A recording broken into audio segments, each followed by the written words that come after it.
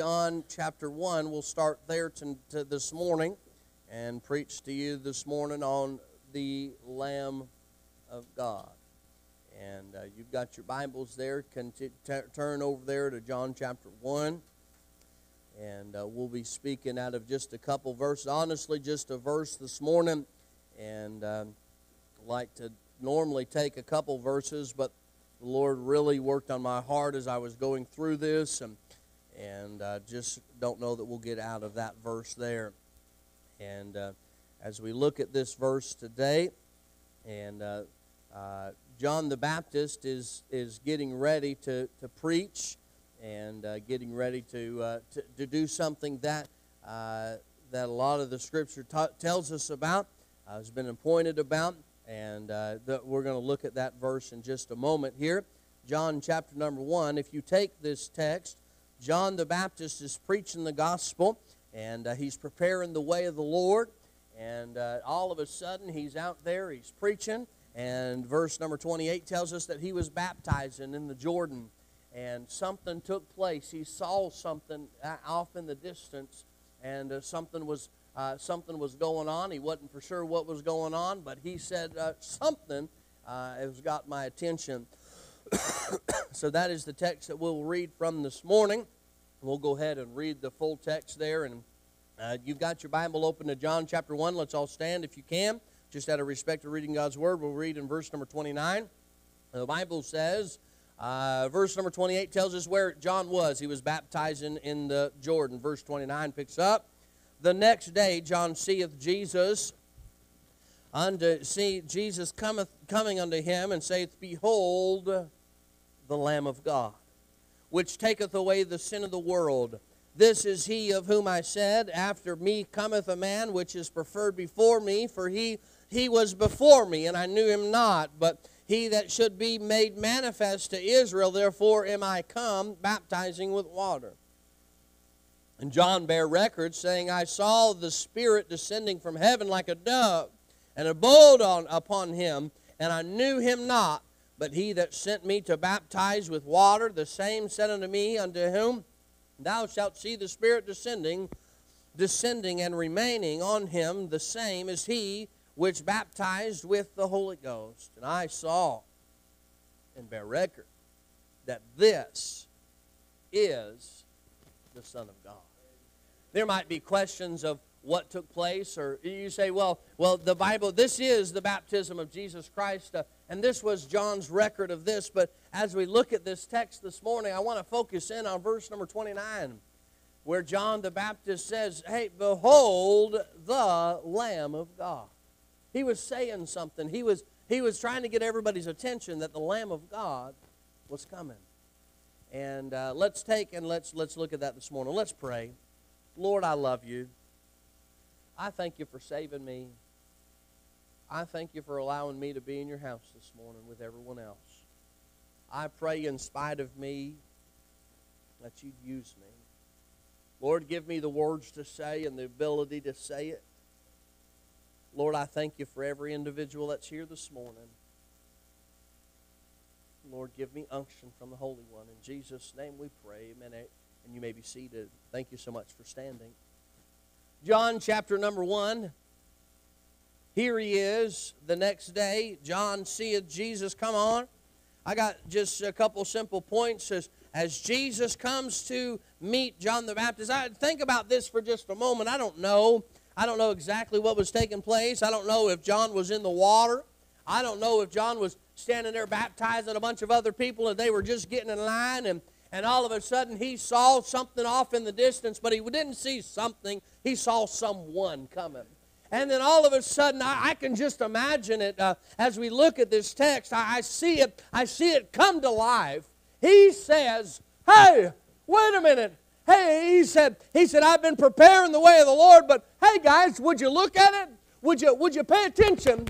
He said, Behold, behold, behold. What does behold mean? It means to look at. It means to look at, to stare at, to get your eyes looking in that direction. John the Baptist was saying, Hey, would you just look? There he comes, the Lamb of God. So point number 1, he says, Behold, behold, behold. Many times in our life, you know who we need to look to? We need to look towards the Savior and quit looking at our problems and quit looking at what's going on over here and quit looking at what's going on over here, but focus in our eyes on the only one who can help us. Behold, behold, it's the Savior. And my mind immediately goes to the story of Peter walking on the water. And the Bible says that he saw the winds boisterous. But I'm not so sure that he saw anything except maybe a wave. I don't know. But anyways, Peter began to sink as he walked on the water. But the reason Peter sank as he walked on the water was not because he saw something. It was because he took his eyes off of something. Look, Christian, we need to get our eyes off of the things of this world and focus in on the one thing that'll lead us, on the one thing that'll guide us. Behold, look to the Savior, I tell you this morning. He says, behold, behold. Would you look? Would you look? Because as the Bible says, as you look towards the hill from whence cometh my help. My help. Look, you might be able to get help down the road. You might be able to get help at some meeting or some this or that. You might be able to get some help. I don't know. You might be able to get some help from other people. But ultimately, the best help that you can get is from the Savior. Come to the Savior. The Bible says that if we can come to the throne of grace, what does that mean? The Bible says that you can boldly come before the Father. Look, you don't have to go in between a man. You don't have to go to anybody else. You can go straight to the Father. And when Jesus Christ died and made it access to the Father, He gave us access to the throne room of heaven. He gave us access to the Father. And that took place was because here came the Son of God. Now look, number one, we see behold. Number two, He says, behold who? Behold who? Who is it that we're looking at? Who is it that we're wanting to look at? Would you look? Here He comes. Look, there He is. It is the Lamb of God. Not just anybody else, but it was the Lamb of God. It wasn't Billy Bob. It wasn't Nathaniel. It wasn't Peter. It wasn't Andrew. It wasn't Simon. It wasn't Matthew. It was the Lamb of God. And who is the Lamb of God? I ask you that question. Look down in verse number 34. And it says, He was the Son of God. Who is the Lamb of God? The Lamb of God is the Son of God. That's who the Lamb of God is. You say, why is it important that He was the Lamb? I'm going to tell you why it was important that He was the Lamb and why He was the Son of God. You go back into the Old Testament, the Israelites were to take a sacrifice once a year during the Passover time, and they would have to get a lamb. Now this lamb had to be a specific lamb. It had to be a spotless lamb. It had to be a pure lamb. It had to be a lamb that wasn't maimed, a lamb that wasn't messed up, a lamb that had all four legs, and they had to make sure they brought this lamb to the Passover to sacrifice. John makes mention of this is because the Israelites understood the lamb. Understood what the lamb represented, that it would push the sins back. Not that lamb, that goat, or anything else would wash away their sins, because it was impossible for that to take place. But He said, behold the lamb. Old Testament spends the time, hey, watch for the lamb. The Old Testament, if you go back to the Old Testament, there were two men who were standing on the mountain. He said, hey, look, there's a lamb, there's a ram caught in the thicket. He was looking for something. The Old Testament pointed to the lamb, and the Gospels pointed and said, behold the lamb. This is the Lamb of God. It wasn't just any other person. What made him available to be the Lamb of God? Watch. What made Him to be the Lamb of God? He had never done anything wrong. He had never done sin. He had never looked at a woman the wrong way. He never said a dirty word. He never went to the wrong place. He never beat up his younger brother. He never got in a fist fight with anybody else. He never had issues. He never had problems with the guy down the road, because He was perfect. That's what made Him available to be the Lamb of God, because He was spotless. He was pure. He was holy. He was perfect. in every way. No, he didn't. No, he wasn't with Mary Magdalene. Amen? Or any other woman. Because Jesus was perfect. That's what made him available to be the Lamb of God. But John the Baptist said, look, there comes the Lamb of God. You think about the depth of that statement. You say that's not very deep, but the depth of that statement. Could you imagine being in the presence and all of a sudden for the first time in your life, for the first time, everybody else is standing there and you're like, who is that? Hey guys, that's the Lamb of God. John the Baptist, he's like, he's just my cousin, but hey, no. He is the Lamb of God. The Lamb of God. Not a Lamb of God. Huh? He was the Lamb of God. It's very specific. The Bible's very specific. The Bible says, man shall not live by bread alone, but by every word that proceedeth out of the mouth of God. Why is it in every word Bible? Because every word is important. That's why it's a the and not an a. Because if it was just a Lamb of God, then anybody could be the Lamb of God. But it was the Lamb of God. My Savior. Not yours, mine. My Savior. Amen. Look, if you're a born-again believer, he's everybody's Savior. But not only that, but he's the lost Savior too, because what did he do? Not only do we see that John the Baptist says, behold, but number two, we see that John the Baptist says, hey, it's the Lamb of God. But number three, he says, what does this Lamb of God do? He taketh away the sin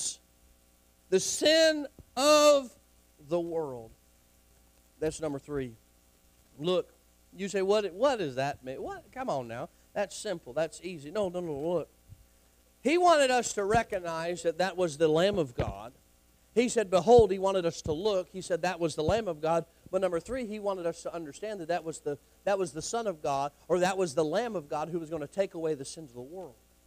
He said, look, he said, we've been sacrificing. We've been going down every year for the Passover, year after year after year. And for thousands of years, our ancestors, our grandpas, our grandparents have been going to sacrifice every year a lamb without blemish, spotless. And there, over and over and over and over again, we've been pushing the sin. He said, look, he said, what makes this so important is this is the Lamb of God who will come and will sacrifice and be the one who takes away the sin of the world. You say, well, there's still sin in this world. There is sin in this world, but he came to take away the sin so that I don't have to go to hell, so that I can go to heaven with Jesus Christ. He came to pay for the sin of the world.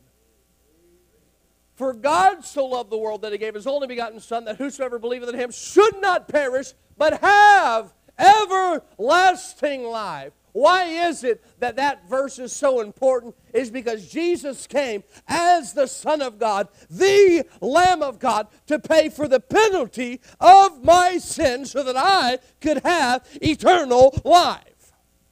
I'm going to tell you this. Christian, it's important that you understand this. There's not one other thing that could have taken place to have taken away the sin of this world. There's not enough church membership that'll take away your sin. There's not enough baptism to take away the sin in your life. There's not enough communion that'll take away your sin. You can get baptized all you want. Take as much communion as you want. Be a church member all you want. Come to church all you want. That won't take away the sin in your life. There's but one way. Jesus saith unto them, I am the way. And the reason why he was the way was because he was the Lamb of God. Why was he the way? Was because he was the Son of God. Why was he the way? Was because he was perfect and sinless and spotless and pure. That's why he could take away the sin of the world, because he had no blemish in him as the Lamb of God. That's why he could take away the sin of the world. And I'm going to tell you, no baptism will ever take it away. You say, baptism don't wash away sins? No, it doesn't. Because if it was, then Jesus, it was pointless for him to die on the cross. Why would Jesus have to die if the baptism would wash away my sins? I've seen people say and talk about, hey, baptism take you to heaven. Baptism won't take you to heaven. Baptism won't wash away your sins. This preacher can't wash away anybody's sins because I'm not the one who died. There's not one person that can take away your sins. But Jesus Christ and Jesus Christ alone. You can't go to heaven without Jesus Christ. And you can't have your sins forgiven without the blood being applied to your life. The Bible says in Hebrews chapter number 9 and verse number 22, the Bible says, and almost all things are by the law purged with blood, and without the shedding of blood is no remission of sins. There is no sins that are washed away without the shedding of the blood of Jesus Christ. I'm going to tell you this, Christian, lost person, if you don't know the Lord this morning, there's only one way that you can get to heaven. One way. May my plea be to you this morning, if you don't know for sure that you're on your way to heaven, don't leave here this morning without knowing for sure.